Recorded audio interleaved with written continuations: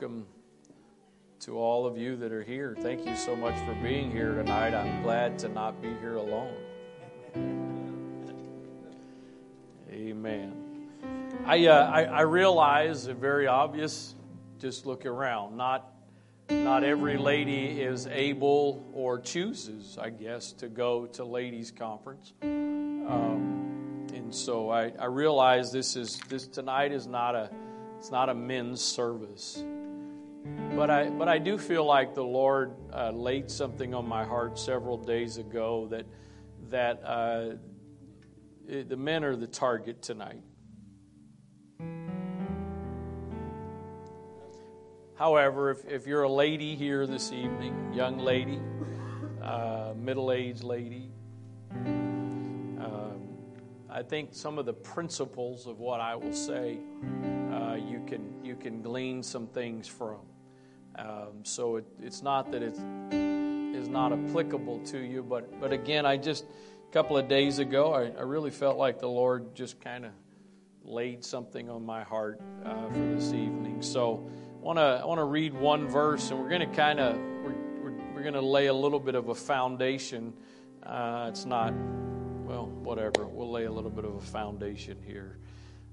John chapter 1, verse 45.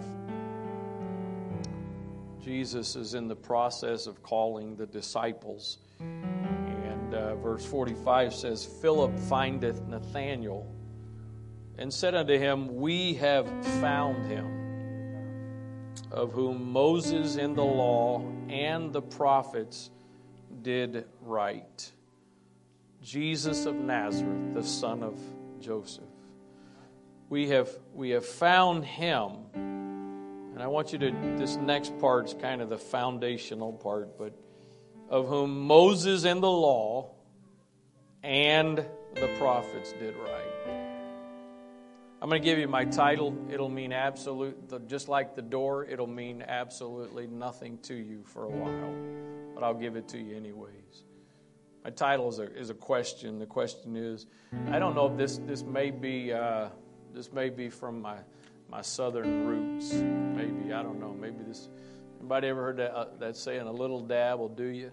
Yeah.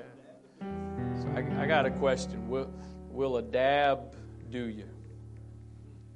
Will a dab do you? I guess a dab must mean a little bit. So, will a little dab. So. Lord, thank you for this opportunity to be here this evening. I thank you for all the ladies that are part of this congregation that are able to be at ladies' conference this weekend. We pray that you would touch them, minister to them, bless them, Lord. That as you strengthen them, Lord, they become a blessing to this body. And I pray that you would touch every one of them this weekend in a clear and a definite way, Lord. But God, thank you for those of us that are here. We've gathered together tonight in your name, and I thank you for being with us. So I pray that you would minister here tonight, that you would speak to us, that we would have hearts that are open to receive, ears that would hear what you would say. In the name of Jesus Christ, in Jesus' name, amen. God bless you. You may be seated. He says, Philip says to Nathanael, we have found him of whom Moses in the law and the prophets did write. You and I have this amazing benefit of a whole Bible. Right. You and I have the benefit of Genesis to Revelation. But you understand, when we kind of work this backwards in time, it wasn't always the case. As we've read here in this one verse in the New Testament, Jesus' time and the time of the apostles, they didn't have what you and I have of Genesis through Revelation. Philip says, as we've heard of in the law and the prophets, their frame of reference was the law and the prophets. Our frame of reference is the Word of God, Old and New Testament. I haven't really mentioned much about this in a while. No particular reason, I just haven't. But I've continued to maintain a connection with the pastor in Kenya that I connected with online a couple years ago.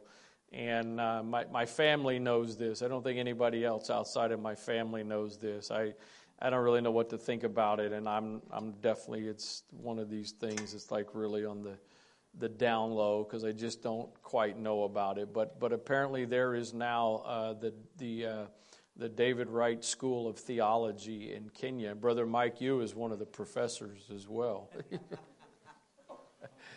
And so for a couple of weeks now on Wednesday mornings, I've been doing teaching. Brother Mike Yu does Mondays, and several pastors, and I don't know what all the Lord is doing, what may come of it. I don't know. I'm just trying to be available. But one of the things I don't know why, I guess other than just what I keep feeling, but I really have hammered almost every time I've taught now in this setting, which has been about 4 or 5 times, the idea that the Old and the New Testament are important to us.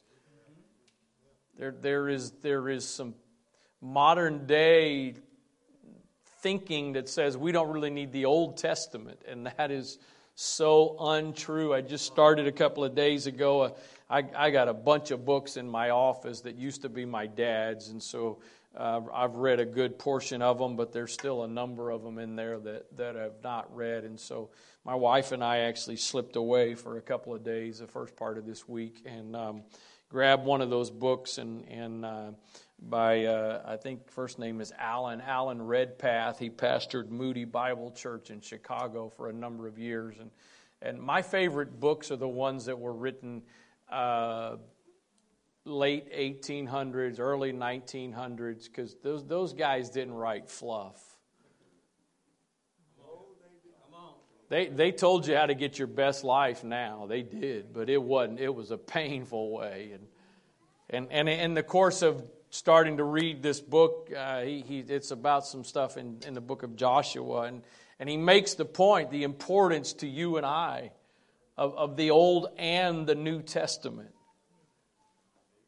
So we've got this whole thing to reference, again, Genesis to Revelation, but here is Philip and the calling and the time frame of the disciples, and they're saying, what was written in the law and the prophets.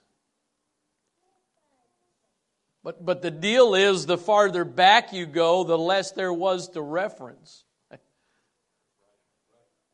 I mean, I don't know how many dozens of times I've referenced Job throughout my preaching, using some kind of principle or lesson from Job and what Job went through. You ever thought about the fact Job had no Job to read? You and I how Job, remember what Job went through, and it wasn't because God was angry, and Job went through what he went through because God trusted him and sicked the devil on him. Well, and so you and I can, if we're living right, we can, I must be Job. Job had no Job. I mean, Abraham had no Abraham to read about as an example. I started, I think it's Gods and Kings is the series, I believe. Anybody ever heard of that? I think it's Gods and Kings. And I've listened to a couple of the books in, I think, that series. And then the same author was another book. I think it's called Return to Me. I actually started it on the trip to Youth Congress. And so as we were driving some this week, I was listening to it a little bit again, and a good portion of the focus of it is about the prophet Zechariah, and it's as he is starting to step into the role of a prophet. We've got this frame of reference, but let's listen to what Paul says in Romans 1 and verse 20. He says, "For the invisible things of Him from the creation of the world are clearly seen, being understood by the things that are made, even His eternal power and Godhead, so that they are without excuse. So in essence, that whole thing of, well, what about somebody that lives in the remote jungles and they've never heard the name of Jesus? Well, Paul says that creation, the invisible things of Him from the creation of the world are clearly seen. So you start in the beginning, Genesis, and think about the fact as that is unfolding, the significant individuals that we reference so much, they didn't have the examples that you and I can read about and encourage us and uplift us. But here's kind of the point of this foundational point tonight. We do have the Bible. And Paul says that they are without excuse because creation clearly demonstrates. If they are without excuse because creation clearly demonstrates, how much more are you and I without excuse when we have the Word of God? Man, nowadays it's amazing. It's amazing the free resources, tools that are available online. You can get Bible dictionaries. You can read commentaries. You can access numerous translations of the Bible, all for free. You don't have to purchase the software. You don't have to get an app. It's all there. So you and I are without excuse. I mean, can you think about when the angels tell Lot, listen, when you're leaving this city, if anybody looks back at the city, they're gonna turn into a pillar of salt. Yeah, right. Whatever. That's never happened before. Who's ever heard of that? Unfortunately, Lot became very familiar with it when his wife chose to look back. Or, Noah, I'm going to destroy the earth with a flood. You're gonna do what? I mean, just think about throughout Scripture the number of things that God told somebody to do, or that God told them that God was going to do it, that had never happened before. There was no precedent. There was nothing to look back at and say, okay, well, you did it before, you'll do it again. You made a way when there was no way, and I believe. They didn't have those things. They were stepping out on a word of faith. They were stepping out on a word of God. But here you and I are now with a Bible that is full of examples that covers all kinds of stuff. So let's here we are tonight, and believe, how many of you believe that the church is going to get raptured, that the trumpet's going to sound, and that's never happened before. But our faith is strengthened in that, not only just because we believe the Bible says it, but we've also seen all throughout Scripture God do things that had never happened before. So we sit here tonight with the faith that says, okay, there may be some things that have yet to happen that have never happened before, but God's got a lot of evidence. He's got a pretty big resume of all the stuff He said He would do that had never happened before. How much do you and I truly believe the Word of God? I know we all say we do, and I think we all to some degree do. We wouldn't be here. But do we allow it to have the impact that it ultimately is supposed to have on us? Do we learn from it what we are really supposed to learn? So here we are, and try to tie that into kind of where I'm going here this evening. Here we are, and again, not trying to single out or make the ladies here tonight feel out of place. That's not my goal or desire at all. But gentlemen, we sit here tonight, and are we really learning from the examples of Scripture? Hebrews 11. I preached a message about this several years ago now, but we have this mindset that God told Noah to build an ark, and that Noah spent 120 years building that ark and trying to convert people to get on that ark, and he completes the ark and he gets on, and it's simply him and his wife and 3 sons, 3 daughters-in-law, and then all the animals. Nobody else got on. But listen to what Hebrews says, Hebrews 11 and verse 7. By faith, Noah, being warned of God of things not seen as yet. This had never happened before. There was no frame of reference for this.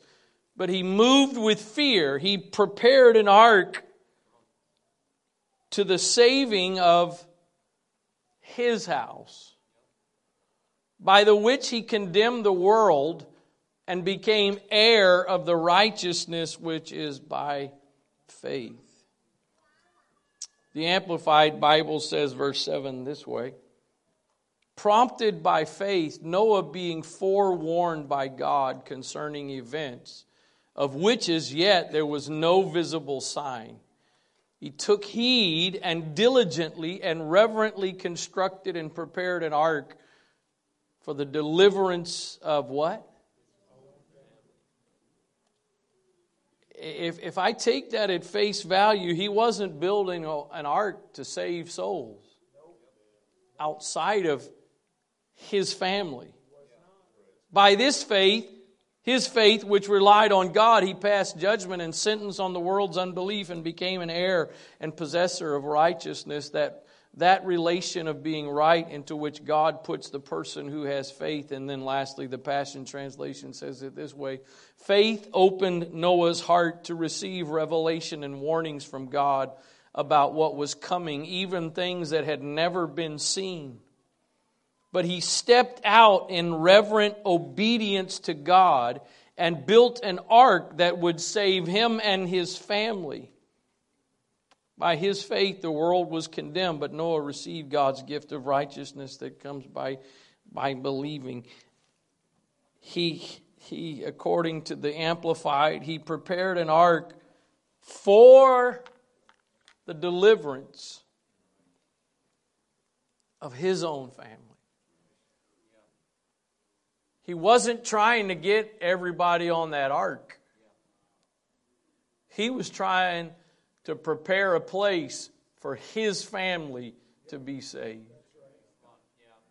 Now, the question then to me is, did God intend for nobody else to get saved and everybody else to die? For years I preached that there was only one ark because there's only one church.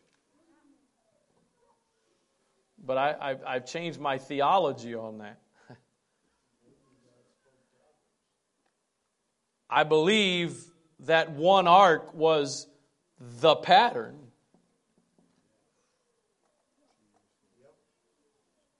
But what seems to me should have happened is that there should have been some other heads of houses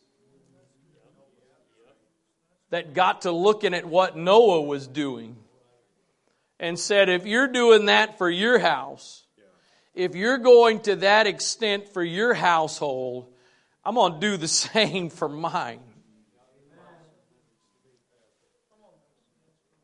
if you're going to basically put your life on hold because God told you what was coming and God told you what you needed to do, then if you believe it that much, I'm going to follow your example.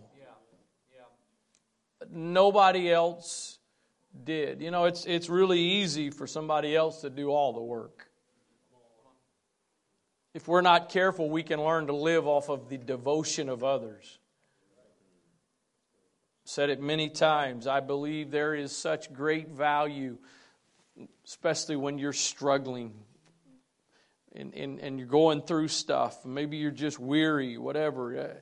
I'm not talking about backsliding per se. I mean, you can put that in there, but that's not really what I'm talking about. You're just going through some difficult times in your walk with God that you're just not really getting anywhere on your own. You try to pray, and it's just like you're in a cave, and all you hear is an echo, and you come gather together in a church service, and the worship team begins to lead us, and people begin to worship, and in a little bit of time, you start to feel different, and you start to connect, and God begins to do something, and that is a wonderful thing. We've all had times, and I believe we will all have times in the future where that happens. But if we're not careful, we can learn to live off of somebody else's devotion.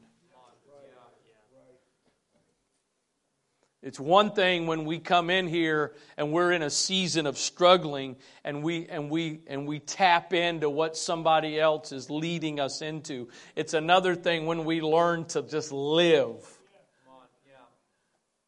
I don't really need to pray. Because I'll just go to church and they'll get us in the presence of God. That's a dangerous place to be. So I believe that there was some other men that should have looked at what Noah was doing and said, hey, if you're building something for your house, I'm going to build something for my house. You see, there is... It seems to me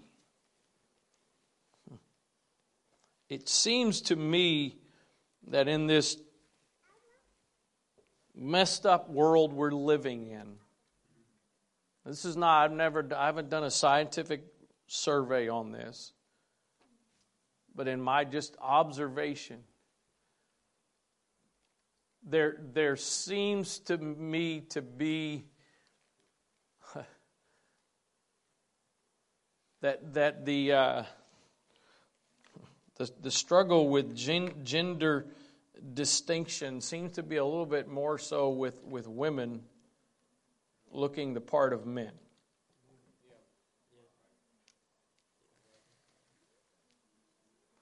There is this attack on masculinity. It's amped up. I think it's amped up because the day and time we're in, and we're in the last days, and there's so many different ways that it's manifested. But there is this effort to emasculate men.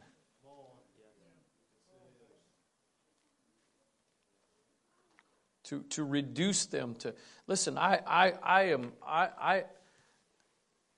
Apparently, I don't do it as good as she does it, but I know how to load the dishwasher. I've been loading the dishwasher for years now, and I've just come to learn recently that apparently I don't always load it right. Beggars can't be choosy.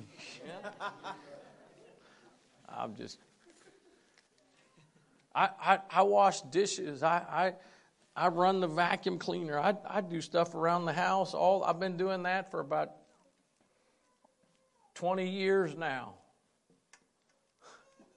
Because when you have 4 kids in just a couple of years, you got to divide and conquer.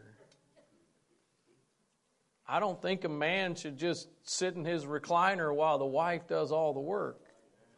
I don't believe that at all. I think a sharing of roles and a sharing of responsibilities and things like that, I think that's the way we ought to do it. So please hear me that part before I say this next part.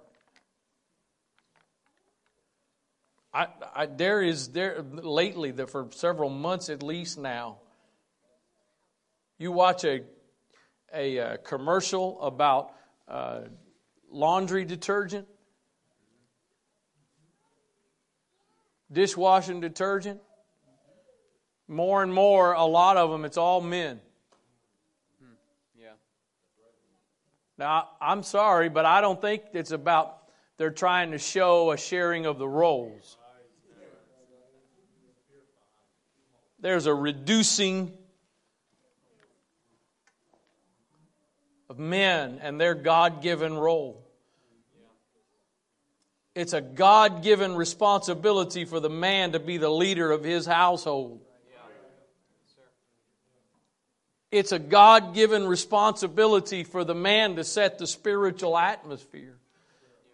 And that may not necessarily be by all of your interceding and praying out loud for everybody to hear, because you can undo in 10 seconds what you do in hours of praying. You spend hours of praying in your place of prayer in your house, but then you sit at the table and you're unkind to your wife and you mistreat your kids. All that other stuff is, I was going to say worthless. It's probably not worthless. But it sure undermines a whole lot. And so, God didn't speak to Noah's wife, I'm going to destroy the earth. He spoke to Noah. It was Noah's job to be in a place of hearing from God. It's not, God can speak. There's stuff through the years God's spoken to my wife, and she's felt things before I ever felt them, or God's given her some answers on stuff that we needed. But that's not supposed to be the way it is all the time. It's not supposed to be the norm.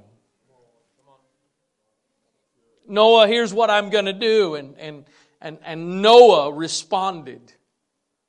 The problem is a lot of times wives and moms are stepping into roles because dads won't do their job. Amen. That's the truth right there. So we've got this example here of a man who is moved with the need to make sure that his family is saved, that his family has a way of escape from judgment. We can't sit here tonight, brethren, just with our heads in the sand. Watch this in Exodus 11.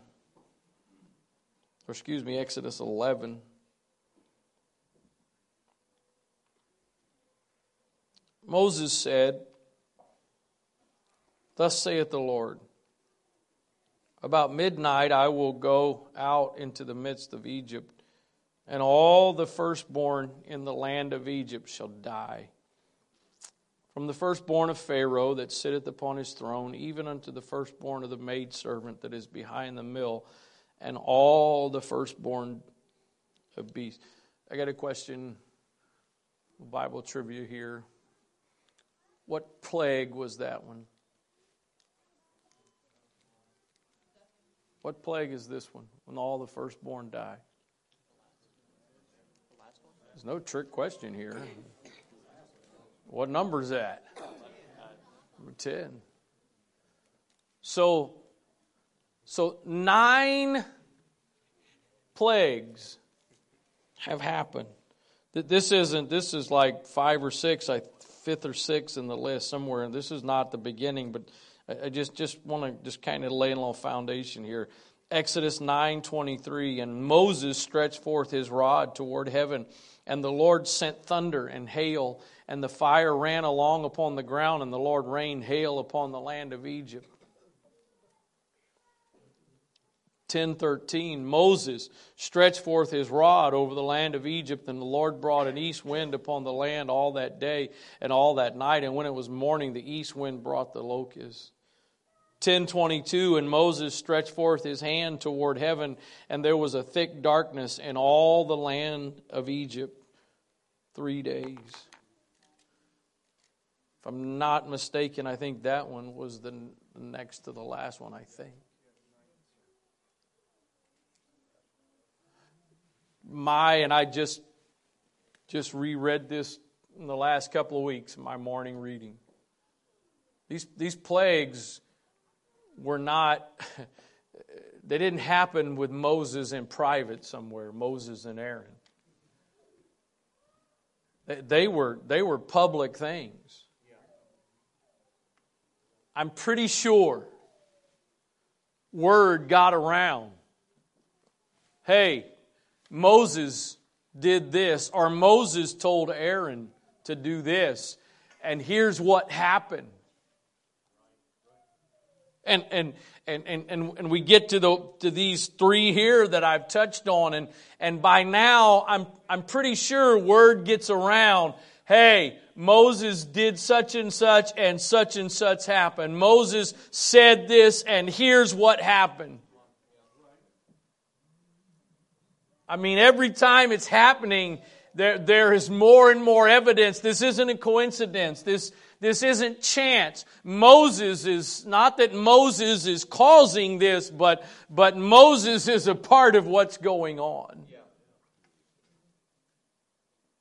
So in chapter 11, when the Lord speaks to Moses about what He's going to do next, the 10th and final thing He's going to do, it's going to be the straw that breaks the camel's back. It's going to be the thing that causes Pharaoh to finally say, get out of here.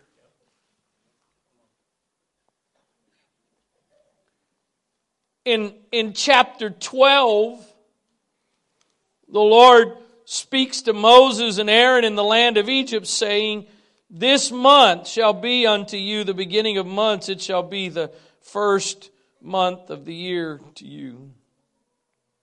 Speak you to all the congregation of Israel, saying, in the 10th day of this month. Now I think it's safe to assume that what God told Moses in chapter 11, that word has gotten out by now. The firstborn is going to die. And based on the other 9 plagues, when this is said, I can guarantee you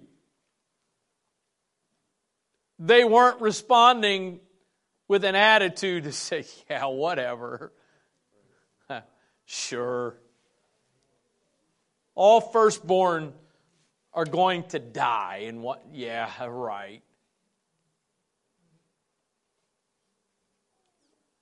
Let's suppose, Matthew, I don't want you to ever regret asking me this question, because I have not forgotten it, and I mean that in such a positive way. And I've already put him on the spot before. We're going to Youth Congress. I forget the way he phrased it, but sometimes, and I probably made the mistake too, we say things as if they're facts, that the stories don't quite tell us that clearly. So in the attempt of integrity, I can't take you to chapter and verse, but I'm pretty sure by the time we get to chapter 12, word has gotten out.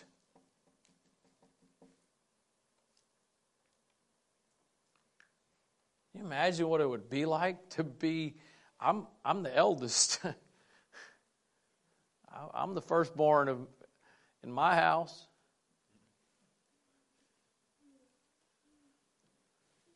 Where's the other firstborns here? I got some other firstborns. Got a couple other. Can you imagine what it would be like to hear word that firstborns are going to die? Hold on a minute.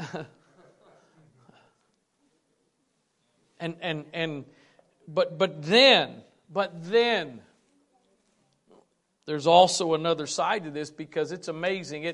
I forget, I ought to know since I just read it recently, but the first, I think it's the first 3 or 4, 2 or 3 at least, the first 2 or 3, if not 4 plagues, when Moses and Aaron did them, Pharaoh's magicians copied them. Then there came a point where they couldn't copy them anymore. I forget where it was. I may have said this in the parent session and Made to Be Pure. I think it may have been there. I said it somewhere recently. I'm second guessing myself on this. But all these years, I've always said that when Moses and Aaron came before Pharaoh that first time, that Moses threw his rod down and it became a serpent. But when I read the story a couple of weeks ago again, I discovered something different. Moses didn't throw his rod down and it become a serpent. How many of you willing to admit you were like me? You thought Moses threw his rod down. Like all of you Bible scholars here. Thank you. That's not what it said. Moses told Aaron to throw his rod down. That's kind of interesting because Aaron wasn't with Moses when Moses' rod turned into a snake. But he was willing to go off of Moses' word. Throw your rod down. There's a whole thing of leadership and submission and whatever there. So all of that little rambling to, again, I'm pretty certain by the time that this is happening in chapter 12, that word has gotten out that here's what's going to happen. We didn't even get to the main point I was trying to get to. There was also came a point in time in these plagues. The first several plagues, everybody in Egypt was affected by. But then there came a point in time where God starts showing a distinction between all of Egypt and His people living in Goshen. I believe, I'm not prepared to say I'm prophesying to you. I don't feel that. I don't feel it that way. But I believe there's going to be a day when we're going to deal with some things like we've dealt with COVID. But there's going to be a day where God's going to show a distinction. God chooses for us to go through COVID and we get sick and people of God die, so be it. But I believe there's coming a day where God is going to let some things happen, and He is going to, that's what He did with the children of Israel. Let me show you what I can let happen to everybody else, but I can keep my people protected. I think the other reason for that was when they get to this point, they need to know stuff can happen in Egypt, but it doesn't have to happen to us. So watch this. Exodus 12:2. This month shall be unto you the beginning of months. It shall be the first month of the year to you. Speak you unto all the congregation of Israel, saying, in the 10th day of this month they shall take to them every man a lamb according to the house of their fathers, a lamb for a house. And if the household be too little for a lamb, let him and his neighbor next unto his house take it according to the number of souls. Every man according to his eating shall make your count for the lamb. Your lamb shall be without blemish, a male of the first year. You shall take it from the sheep or from the goats, and you shall keep it until the 14th day of the same month. And the whole assembly of the congregation of Israel shall kill it in the evening. And stay right there with that verse for just a moment, if you would, please. And in a second, we're going to go to the next verse. So that's all the instruction up to that point.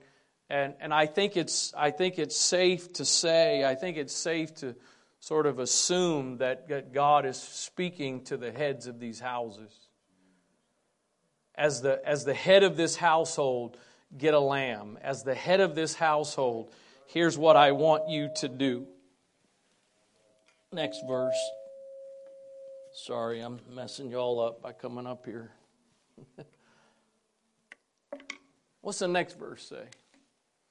And they shall take of the blood and strike it upon the two side posts and on the upper door post of the houses wherein they shall eat it. I read that verse the other day, and as I read that verse, I started thinking about this. So God says that the firstborn in every house is going to die. But if you will sacrifice an animal, a lamb, and then I want you to take its blood, and any house that has blood applied to the doorpost, the angel's going to pass over. I got a question. Do you think that a dad that had a firstborn in his house got that instruction? Do you think he just kind of...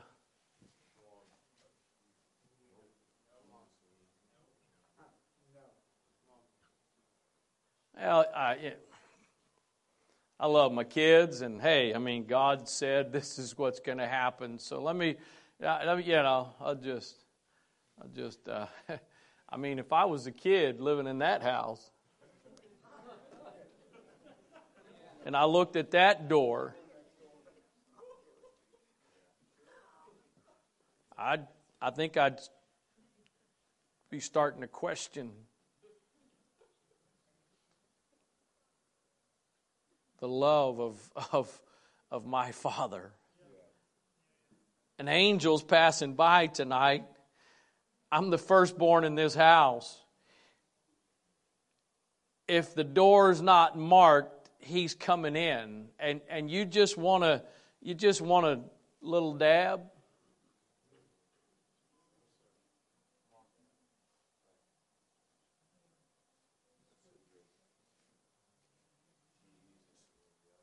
You do understand we're living in the last days.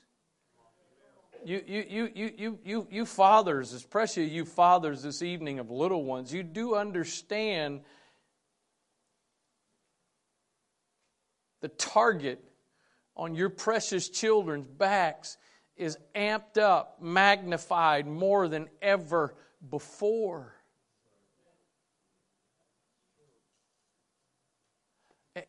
I got a question. Is this the way you've marked your house? Let me throw a little blood on there.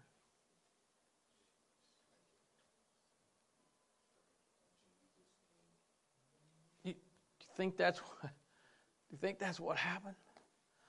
I kind of got a feeling. I know if I was the dad,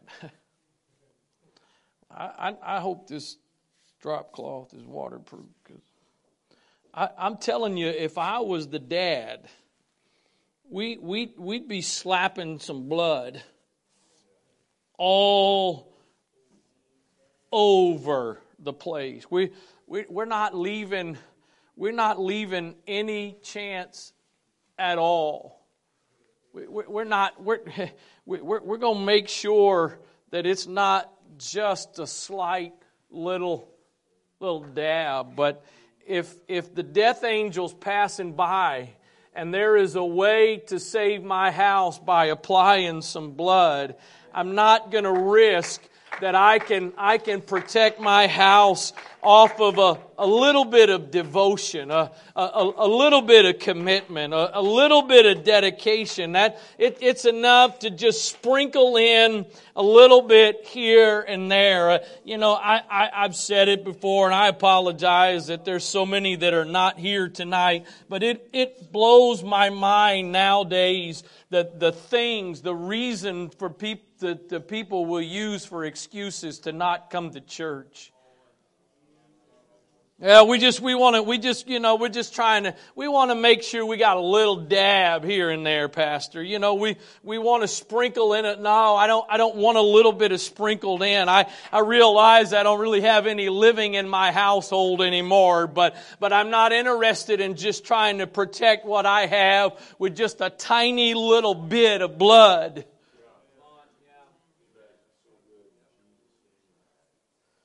I got a question. If we examined the doorpost tonight of your house, would we find that or would we find the other? Well, I got just a little bit.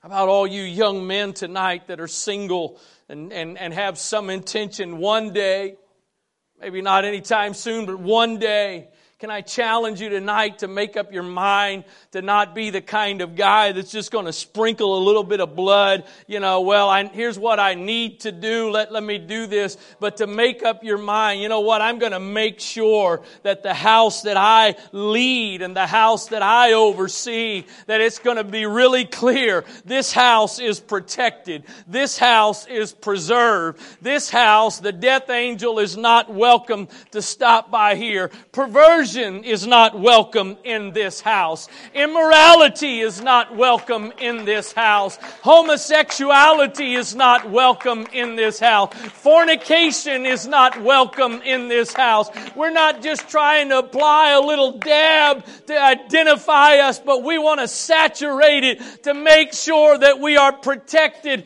and preserved from whatever is coming. I don't know. I don't know. Some of you are more Bible scholars than I am. Maybe I got this wrong tonight. I don't know. Maybe that's all they did was just a little dab on each side. And I'm just telling you as a dad, there'd be something inside of me that says, I'm going to make sure I mark this house well. I'm going to make sure as the one that's been given the responsibility for building an ark for this house that we're not going half-hearted. We're not going to do this part way. We're not going to do this with just, no, we're going to go all in.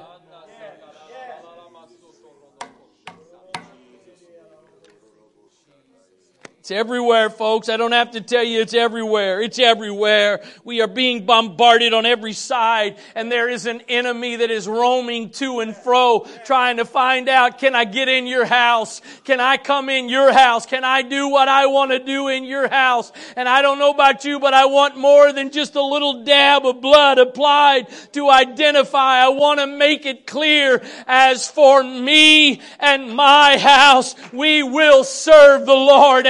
As for this house, we are all in. It's not a partial commitment, but we are sold out. I know this is not Norm Thursday night kind of preaching, but all I know is what I felt, and I think it just tying in with the worship songs that we started with here this evening. And again, I'm not trying to single out or put you ladies on the spot, but are there any brethren here tonight, married or single? If you're married, it's about you and your household. If you're single, then maybe it's about your future house that says, you know what, I'm not just going to not going to be content with a little dab of blood on my house, but I want to make sure we are clearly identified who this house belongs to, that whatever's going on out there, it doesn't belong in this house.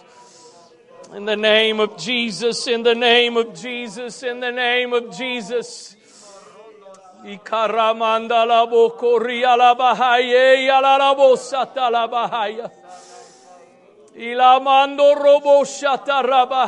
I pray tonight for every head of households in this church. Not only those that are here, but those that are unable to be here tonight, God. God, I pray that we wouldn't have an attitude and approach that just a little dab of blood will do. But God, that we would make sure that we clearly identify who our house belongs to, who we are serving. As for me and my house, we will serve the Lord in the name of Jesus.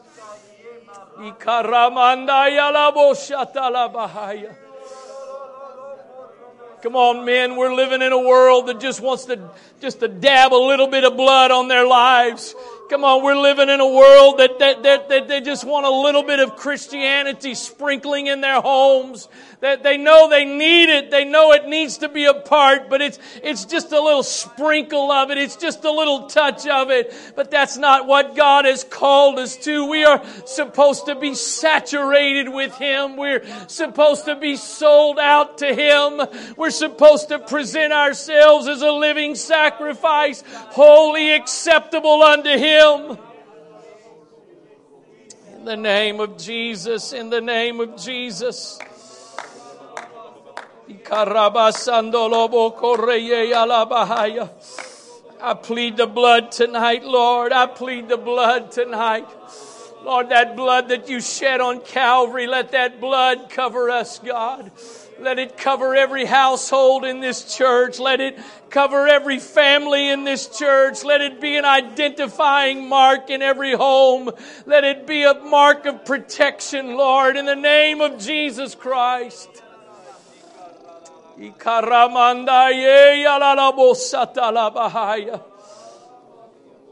the name of Jesus, in the name of Jesus, in the name of Jesus, in the name of Jesus. In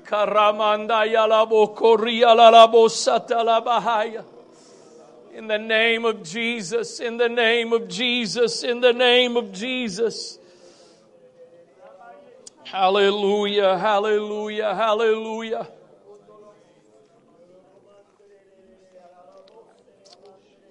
In Jesus' name, in Jesus' name, in Jesus' name. Ikaramandolo boko shatala. Ikialalamando robo satala bahaya. In Jesus' name, in Jesus' name. Lord, don't let us be the Laodicean church.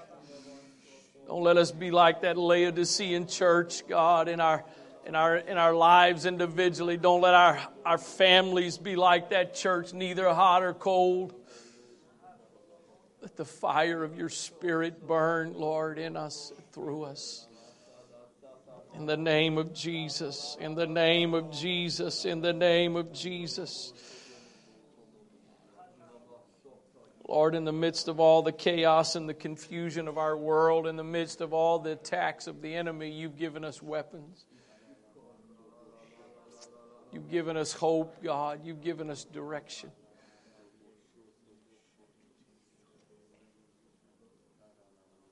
In the name of Jesus. In the name of Jesus. In the name of Jesus. In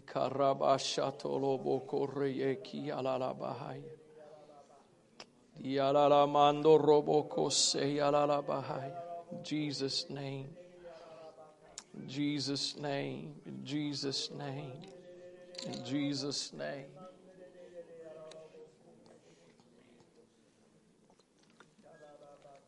Here I am, Lord. Here I am.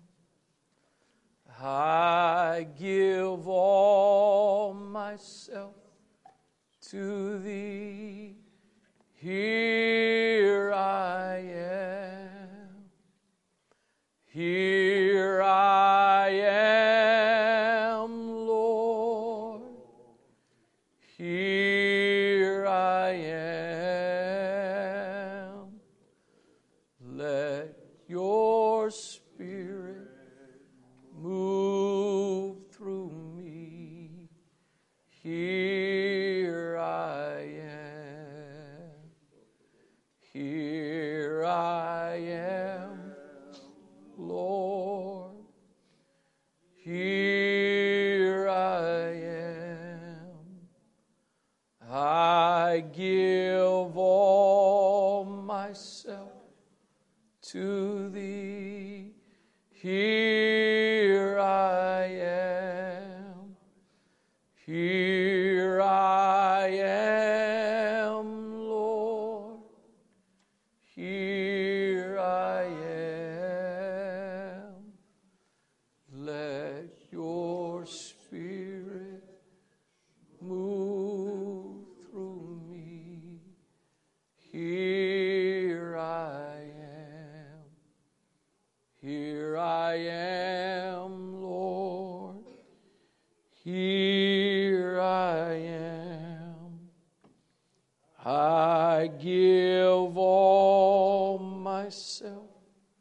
to Thee. Here I am. Here I am, Lord. Here I am. Let Your Spirit move through me. Here I am. Father, by Your grace tonight, I pray for every head of every household that's a part of this church, whether they're able to be here tonight or not. God, I pray for strength. I pray for wisdom and guidance, Lord. I pray for determination, God, that no matter what the enemy throws at us, no matter what weapons are formed against us, we can trust Your word that they will not prosper. We can trust the power of Your blood, Lord, that while things may affect the households of those in our neighborhoods, we can apply Your blood to our homes, to our families, and that there is a place of protection, there is a place of security. I pray for Your strength tonight. Lord, You know the attack in our society, in this nation, God, upon men, upon godly men. I pray that You would give fresh strength, Lord, fresh wisdom in the name of Jesus Christ. By the power of Your Spirit, Lord, in Jesus' name. In Jesus' name. In Jesus' name. Praise God. Praise God. Amen. God bless you. Thank you again for being here this evening. And look forward to what the Lord has in store for us on Sunday. In Jesus' name.